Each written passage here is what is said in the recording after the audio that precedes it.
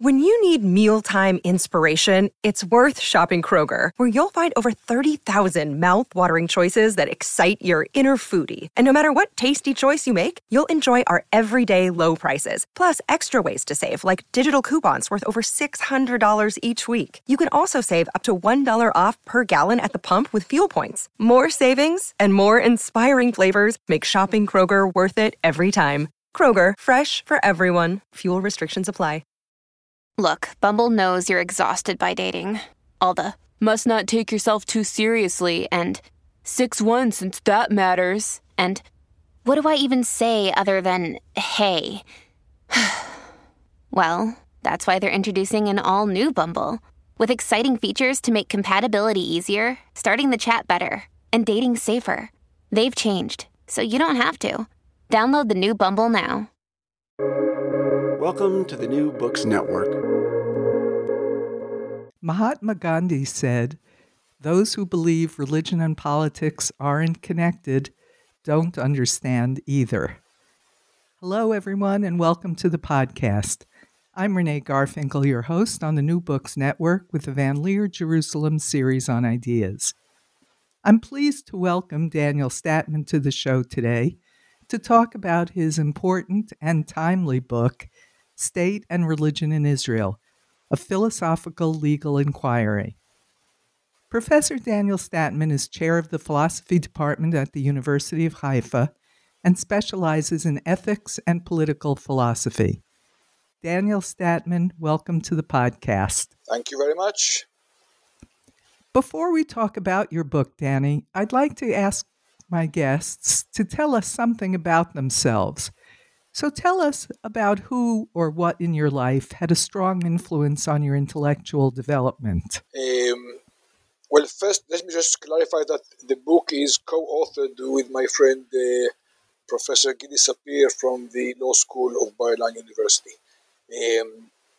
Now, as to your question, I think the most significant intellectual influence on me was by Yeshayahu Leibovich. I'm going back maybe 45 years or so, maybe more. I once happened to see a poster about a forthcoming lecture by Leibovich at Bar-Ilan. I hadn't known the name before. I was just 16 years old. And by the topic, I thought to myself, this sounds kind of an interesting talk. Maybe I should go to it. And I did. And it kind of changed my life. I mean, it was very inspiring, intellectually stimulating, and I think that's what got me into philosophy. What was it about him that was so impactful? He was very sharp in his arguments,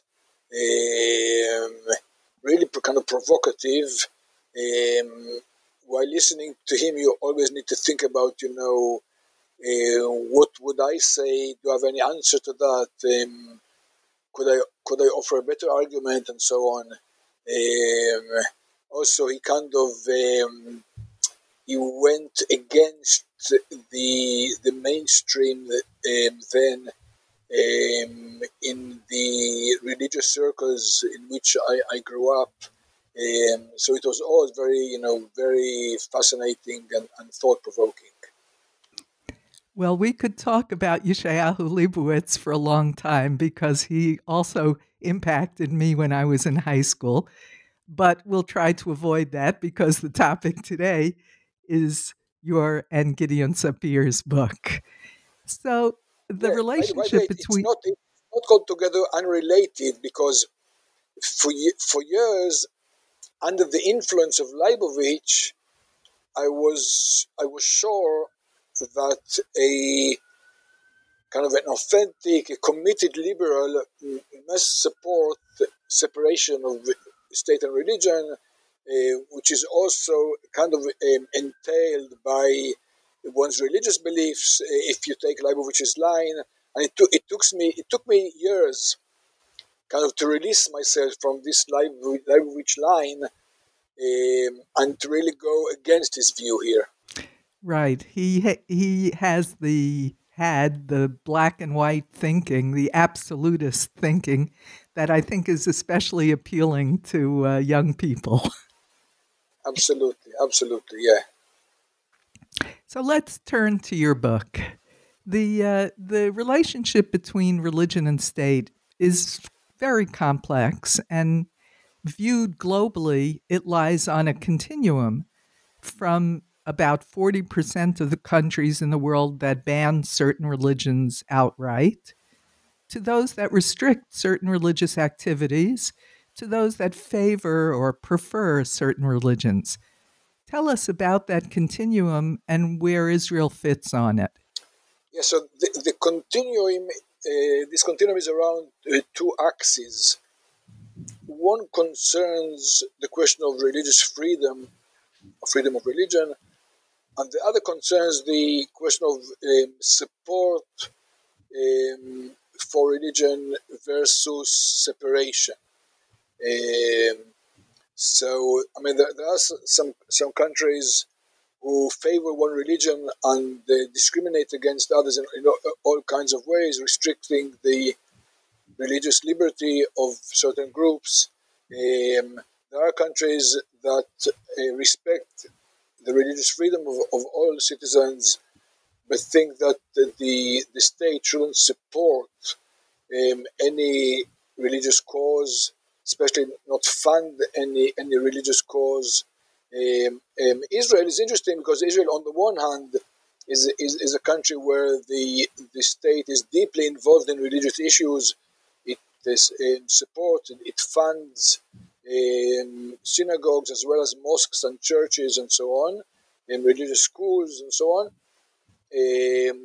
But on the other hand, it also respects the religious freedom of all citizens. So is the relationship between those two concepts an uneasy relationship? Separation of church and state and religious freedom, is there a contradictory relationship to them at times, or do they coexist easily? So at times there might be some tension, but of course not necessarily. You need to balance them. So the challenge when you talk about support is the challenge of equality. Okay, so given that in most countries, almost all countries in the world, there's more than one religion, then once the state starts supporting one religion, usually the religion of the majority, there's the question of whether it offers similar support for the minority religions as well. So this, of course, is a great challenge in Israel too. So in Israel, when people talk about state and religion issues, they think almost exclusively about the Jewish religion. While the question is larger, of course, and it took time for the government offices and also for the courts to really understand that you can't give to Jewish religious causes without also giving to Muslim or Christian or whatever religious causes. Okay, so that's the challenge when you talk about support. But there's no, in principle, contradiction between, on the one hand, equally supporting various religious groups and making sure that individuals belonging to any religious group would be able to practice their religious rituals with no interference and no disturbance by the state, which is the kind of the essence of religious freedom. The thing is that even states that support a separation, a full or close to full separation between state and religion, can and actually should and usually do respect the religious freedom of their citizens. In a sense, you could see the following way. So it's as if the state says to its religious citizens that qua religious, the religious institutions and practices and so on, they can get no support from the state. However, to in a sense compensate for that, compensate for the fact that the religious interests or needs are not accommodated by the state, to compensate by that, the state grants them a special protection to their religious life. And this special protection comes in the guise of the right to religious freedom. So this right means that religion gets a special protection more than other kinds of activities or institutions. Okay, so in that case, in that sense, religious individuals, on the whole, are treated fairly by the state. Why is the issue of religion and state different in Judaism than Christianity, and therefore different for Israel than for European and other liberal democracies? No, I'm not sure how different it is in terms of the fundamental moral political questions. So I could see a request from churches in some European country to be funded by the state. Think of a country like Greece. I think something like maybe 98% or 97%, a very high percentage of Greek belong to the Greek Orthodox Church. So it would make sense for Greece as a country to support the church. Support, not only both symbolically and also materially. It would make sense. So the questions that apply, that I mentioned earlier about the equal support of one group in comparison to other groups, and questions of religious freedom and so on, I think they would apply in Christian context as well. It is true that Judaism is such a religion that has a lot of practices. So these many practices, religious practices, would mean that there are more areas where Jews would ask for some kind of help, support, funding, and so on from the state, and B, that issues of religious freedom might come up. So I think it's more a matter of the number of such cases than the kind of in principle difference here. You could argue that in recent years, European countries have restricted religious freedom in a way they hadn't before. Limitations on kosher and halal slaughtering, for example, and other things. Is that a change in principle, do you think, or only in practice? That's kind of a tough question. I would say the latter, because it's not that the European Union has decided as a matter of principle that religious needs shouldn't have this kind of privileged status anymore. This status I was referring to earlier when I talked about the right to religious freedom. So it's still a special right. So having a right means that you have a especially strong claim vis-a-vis your state when it comes to some religious needs that you think are not accommodated. So in that sense, it's more a matter of a change in practice and in the particular balancing. So it's kind of we can talk about it, but I think from the point of view of those supporting the ban on kosher slaughtering and so on. So it's more becoming more aware of or changing the view regarding animal rights and so on. This has become kind of a much bigger issue than it used to be, and therefore this becomes a case where, with all respect to religion, we can't kind of compromise. We can't accommodate that religious need. So it's more about the change regarding animals than about religion. I see. So it's the relative weight of different values.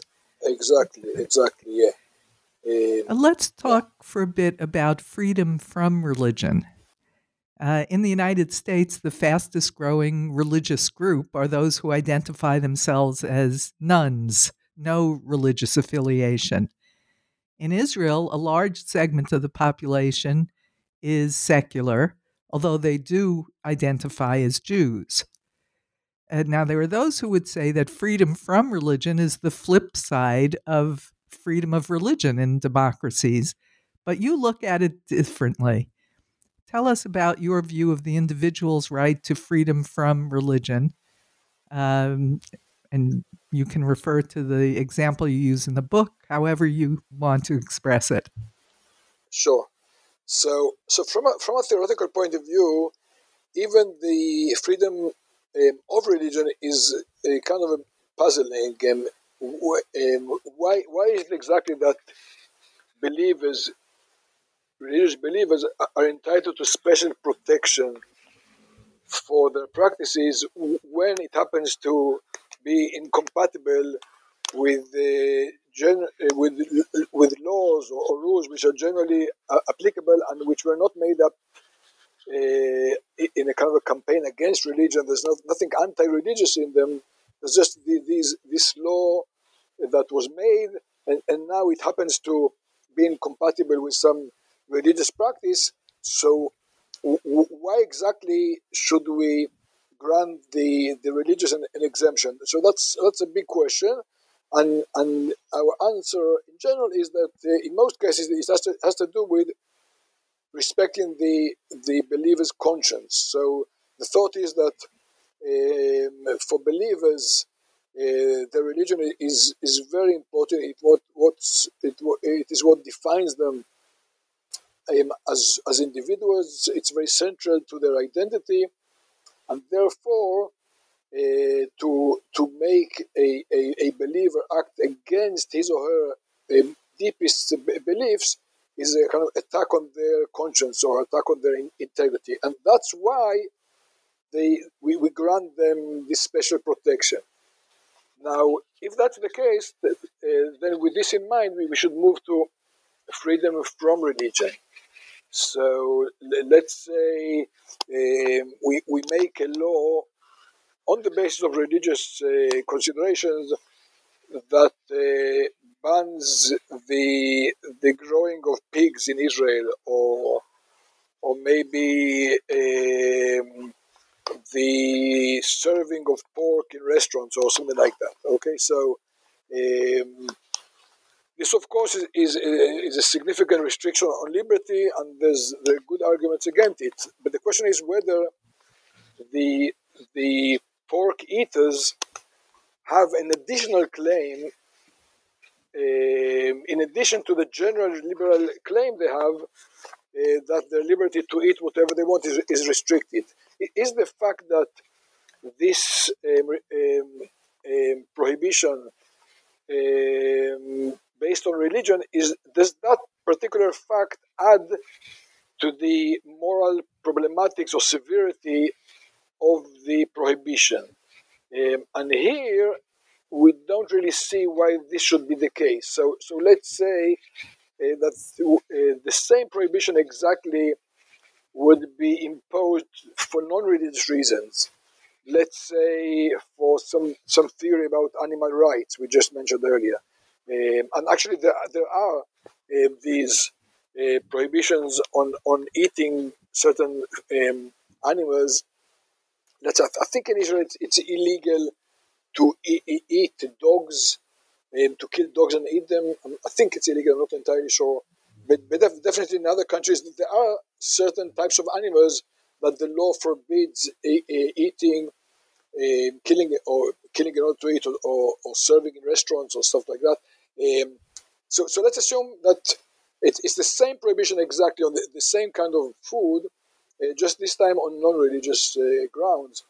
It seems to me that the fact that the basis of the prohibition is in one case religion and in another case it's, let's say, some philosophical view about animal rights, shouldn't make a difference in terms of the protection granted to the individual. So in that sense, I don't think people have a right to freedom from religion. The very fact that some law originated from religion, which means that it was based on religious considerations, this very fact isn't enough to grant some citizens a special right against it. So that doesn't mean we completely reject this notion. I think this notion would apply in cases where there's something analogous to cases where the believer is forced to act against his or her conscience. So we need to find cases where some law seeks to force the secular to act against their conscience. So an example might be something like the law that still exists in Israel, unfortunately, that forces all Jewish citizens to get married through the rabbinate. So arguably a young couple who, let's say, are completely secular and feel very much alienated from Jewish law and from the rabbis and so on, so to force them to participate in this religious ritual, maybe even to force them, to force the groom to wear a yarmulke on his head, and maybe say some kind of religious blessing, and maybe force the bride to go to the mikveh to purify herself, and so on. All this, I think, could be seen as analogous to cases of forcing the religious to act against their conscience. So I would think that in these cases, where the secular are forced by law to participate in an active way in a religious ceremony, a religious ritual, those would be the cases where this idea of freedom from religion would apply. And I just want to add that it's not just the Jews in Israel who can only marry through their religious community. The other religions, Muslims, Christians, and minority religions, also there is no civil marriage. You can only marry through your religious community. Yeah, this is absolutely true. Yeah, the interesting thing is that Muslims, Christians, and so on in Israel are by and large not bothered by that. It's interesting. Most of them, I mean, the overwhelming majority of them are, if not happy, you can't hear any real opposition. They seem to be quite happy. Let's say the Arab Christians in Israel, they get married in a church. They see it just as a matter of culture. They don't see it as anything deeply religious.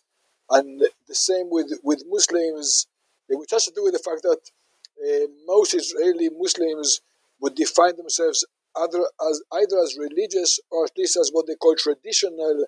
You won't find many Israeli Muslims who would define themselves as secular. But even if you would, I think most of them would get married, if they get married, in a kind of a religious ceremony, and wouldn't opt for the option that many young Israeli Jews opt for, which is, to take a weekend in Cyprus and get a civil marriage from there.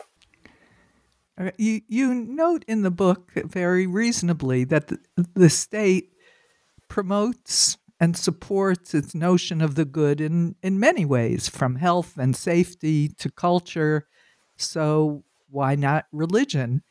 And you respond in the discussion of it that health and safety are rational. But of course, as we see today with vaccine skepticism, that may be rational, but they're not universally accepted. And of course, cultural values are even more debatable. Gender equality, for example, or issues in education, which are extremely complex. So is religious coercion, I put that in air quotes, different from other governmental coercion? Yeah, so I think philosophically this is the most kind of interesting issue in this area, and there's a lot of writing there. So there's a very common thought among liberals that it is different, that religious coercion is particularly problematic, and that no decent liberal can support that, regardless of the kind of coercion. Even if the coercion is relatively light, the very fact that it's religion coercion is problematic. And we take a different line in the book.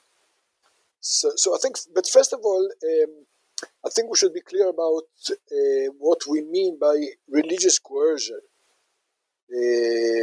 because the very fact that some law fits religion doesn't mean that it was motivated by religion motivation, which is the main issue on the table, whether the religious motivation is problematic. I mean, in Israel, which is often referred to as a state where there's a lot of religious coercion, so I think when you look at the actual laws referred to, many of those who support these laws, especially the secular who support those laws, supported in the fact in the past when they were actually made these laws,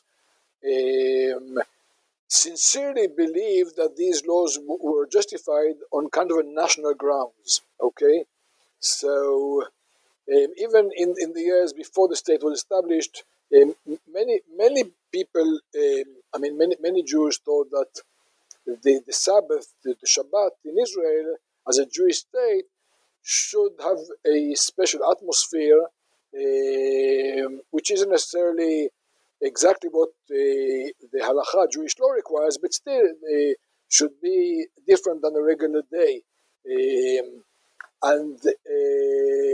So the secular politicians or thinkers who supported all kinds of restrictions on let's say, working on Shabbat and so on, sincerely did so for what they saw as kind of cultural, national reasons.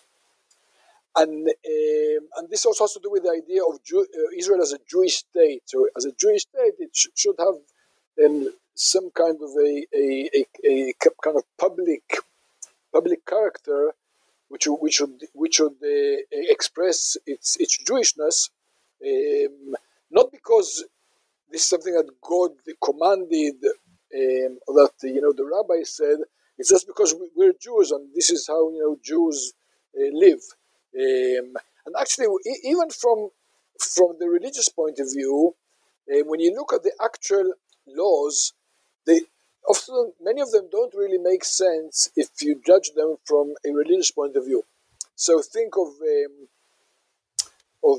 let's say public transportation on the Sabbath. It's something we talk about in the book. So from a strictly halachic Jewish law point of view, it doesn't really make sense to outlaw public transportation while allowing private transportation. If anything, then from the point of view of halacha, it's better to have people taking a bus, and let's say 50 people driving riding on a bus instead of 50 cars.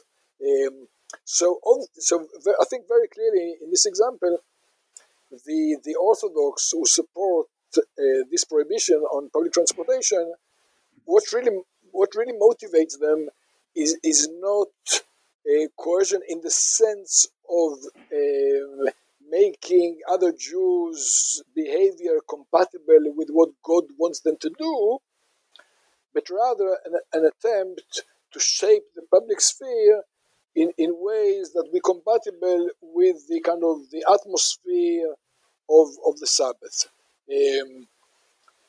So even if one accepted that religious coercion in the strict sense of the word is problematic, which we deny, I think when you look at the actual cases, most of them are different. So nobody would deny that it's okay for countries in general, and for Israel in particular, to impose all kinds of restrictions in the public sphere, because the state has its own character. So, for instance, you have some holidays, so you don't allow traffic in some streets for that holiday, not for the Sabbath, on the Sunday or whatever.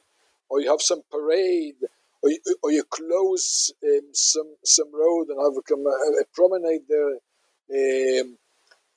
just for the sake of the holiday or whatever.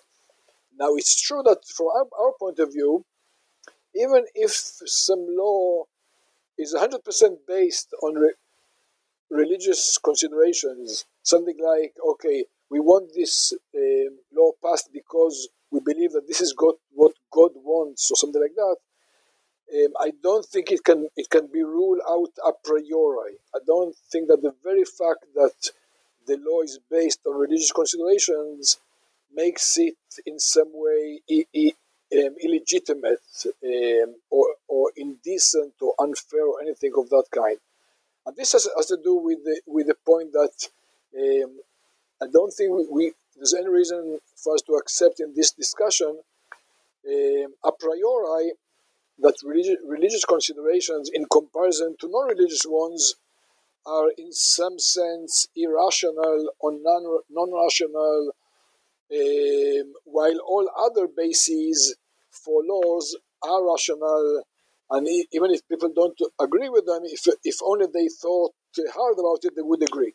I just don't think this is the case. There are many laws that many citizens don't agree with, deeply don't agree with, and still nobody thinks that the fact they don't agree with makes these laws unfair or illegitimate or anything of that kind.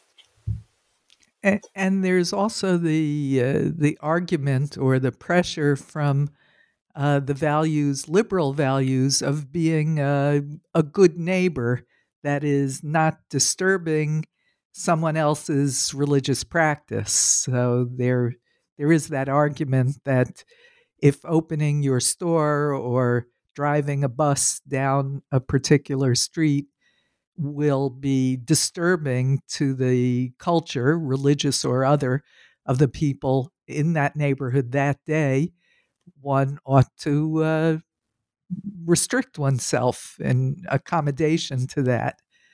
That seldom gets into the argument, but I think in real life it operates that way. Yeah, I think it does get into the argument quite often, especially when we think about religious areas, neighborhoods, or settlements, and so on. I live in a kind of a relatively small place in the Galilee, which is defined as religious. So there are no cars here that can drive in or through the place on Shabbat. What justifies that? So I think it's a matter of respecting the right of a community to shape its public sphere to an extent. Now, this depends on all kinds of conditions. for instance, the extent of restrictions that imposes on others, how much this is important for the community, and so on and so forth. So I think you're absolutely right that when you think of neighborhoods or areas which are, let's say, almost 100% religious, then they have a stronger claim for consideration. So it has to do with the transportation or traffic on Shabbat and so on. On the other hand, if it's a main road running through the neighborhood, and the meaning of closing this road would be a very heavy burden on the other citizens, then maybe we wouldn't be able to give them this accommodation. If liberal, democratic, and secular ideals were a product of a particular time, the Enlightenment, what are the implications of this time, the postmodern, and one might say the post-secular era, on the relationship between religion and state? I'm not sure I entirely understand what you mean by this. Well, there was a breakthrough philosophical outlook in the Enlightenment period, from which liberal democracies and secular thinking grew. Individual freedom, notions of the polis that didn't come down from God or the king. But now we live in a postmodern time where the idea of what is correct isn't necessarily based on evidence or on reason. So I'm just asking you to reflect, if you would, on what the implications of postmodernism are for the relationship between religion and state. Yeah, well, I guess I don't completely buy that we live in a postmodern world. Oh, okay. Say some more about that. Yeah, sure. So, what exactly postmodern is a question. It refers to many views. I think what they share is a kind of skepticism about truth or something like that. And I just think that most people don't really believe that skepticism. Okay, when they're on guard in some philosophical discussion, they might throw these ideas in the air, but when they're off guard, and we talk to them about fairness of political arrangements, about what should be done, what shouldn't be done, and so on, they have very, very clear ideas. And they present arguments, they try to bring evidence, empirical evidence, philosophical evidence.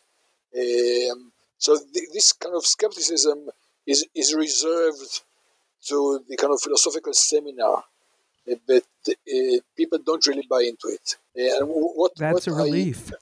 Yeah, it is. I completely agree.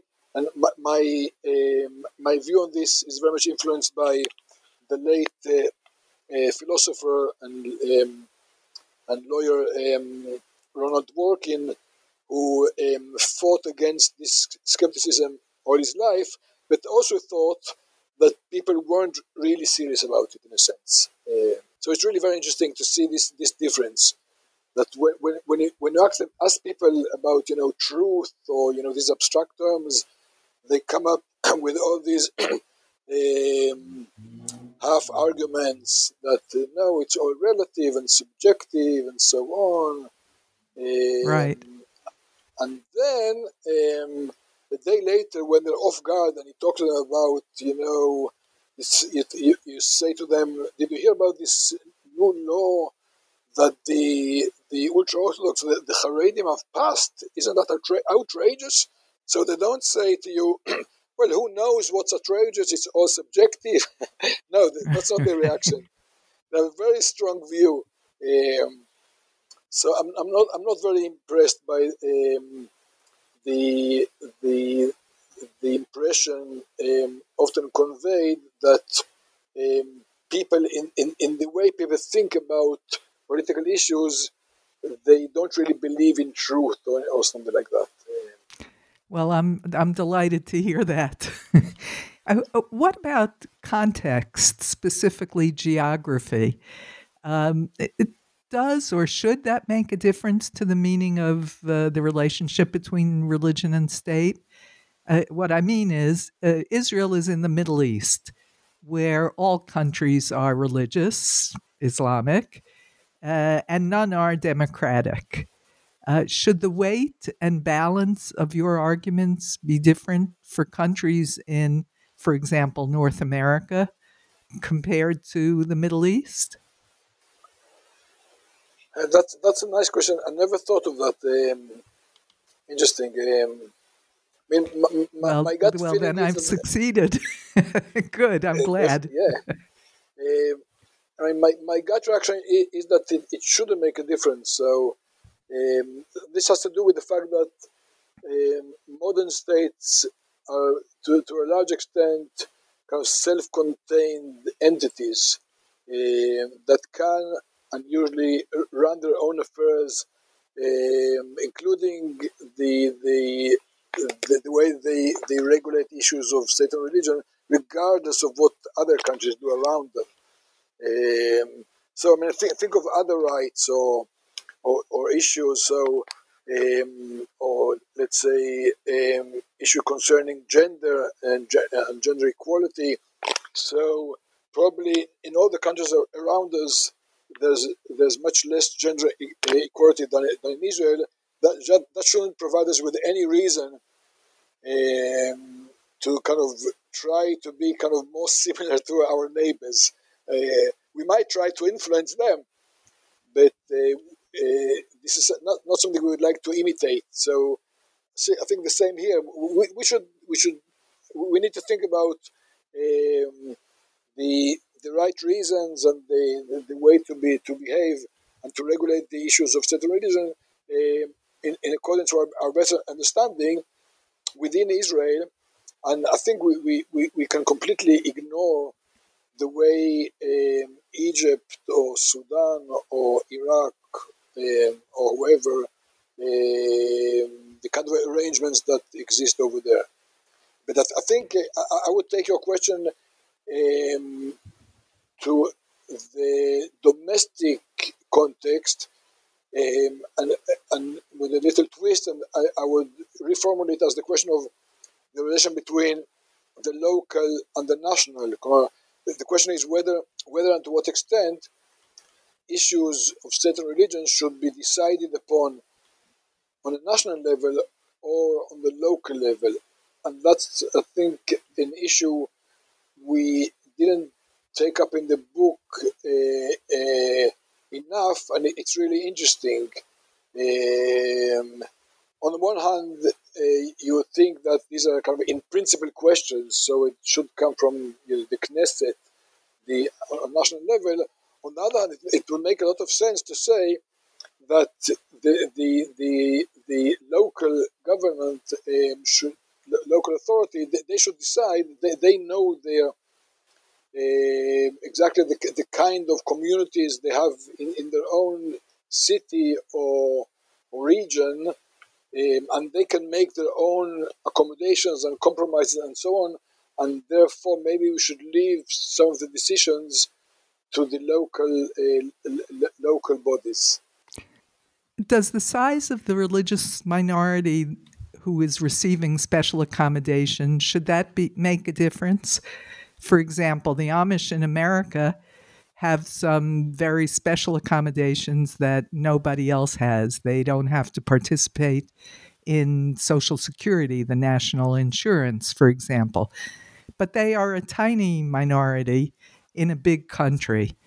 So talk about the special arrangements made for the ultra-Orthodox at the time of Israel's founding, and the challenge today when they're now about 12% of the country's population. Yeah, so I think this is precisely right. The smaller the community, usually the easier it is to accommodate the requests. So think about pacifists. So when you have a very small group of pacifists, it's very easy to grant them all an exemption and be very, very generous with them. However, if you have a very big group of a large group of citizens who are pacifists, then granting all of them an exemption would make it very hard for the country to run its army and to accommodate all its security needs, and therefore it would be much harder to grant them all exemption. So the same would apply to these religious issues as well. And I think you're absolutely right with the ultra-Orthodox. So the bigger this community becomes, and the stronger they get politically, the weaker their claim for special protection. And what kind of accommodations or support do the religious minorities in Israel receive? About 18 or 20% of the country are Muslims, Christians, and Druze. Yeah, right. So in terms of religious freedom, they enjoy the same kind of protection as granted to Jews, because this is a right granted to individuals respecting their conscience. So in that sense, there's no difference, definitely no significant difference. In terms of state support, as we talked earlier, I think in the last, let's say, 2 decades, there's growing understanding that they should be receiving an equal share, in accordance to their size, in the budget allocated for religious causes. So, for instance, there was a very famous petition to the Supreme Court regarding the funding of Muslim cemeteries. The claim being that they were funded less than Jewish ones, and the Supreme Court completely accepted it and said that they should be funded just as Jews in accordance to their relative size. So I think that's where we're going to. But nonetheless, I should say that in this issue of funding religion and caring about religious freedom, as in other fields, it's still, I think, by and large true that Israel still doesn't completely see the non-Jewish citizens as completely equal. So when they think of religion, they think mainly about Jews. So you need to kind of make a special effort to make it clear to the decision makers or to the courts that we have a problem here. And when the decision makers or the courts realize that there is a problem, they, as I said, they rule that there should be equality. But I think that there's more kind of education to kind of educational efforts to be made among Israeli Jews to realize that, hey, this is a Jewish state, but there are many Muslims here and Christians and Jews, and they need to be accommodated as well. Finally, Danny, you make a number of recommendations for policy changes at the end of your book, some of them quite wide-ranging, from marriage and divorce to the requirement of teaching basic skills, the core curriculum in religious schools. which of your recommendations do you think have the best chance of being accepted in the near future?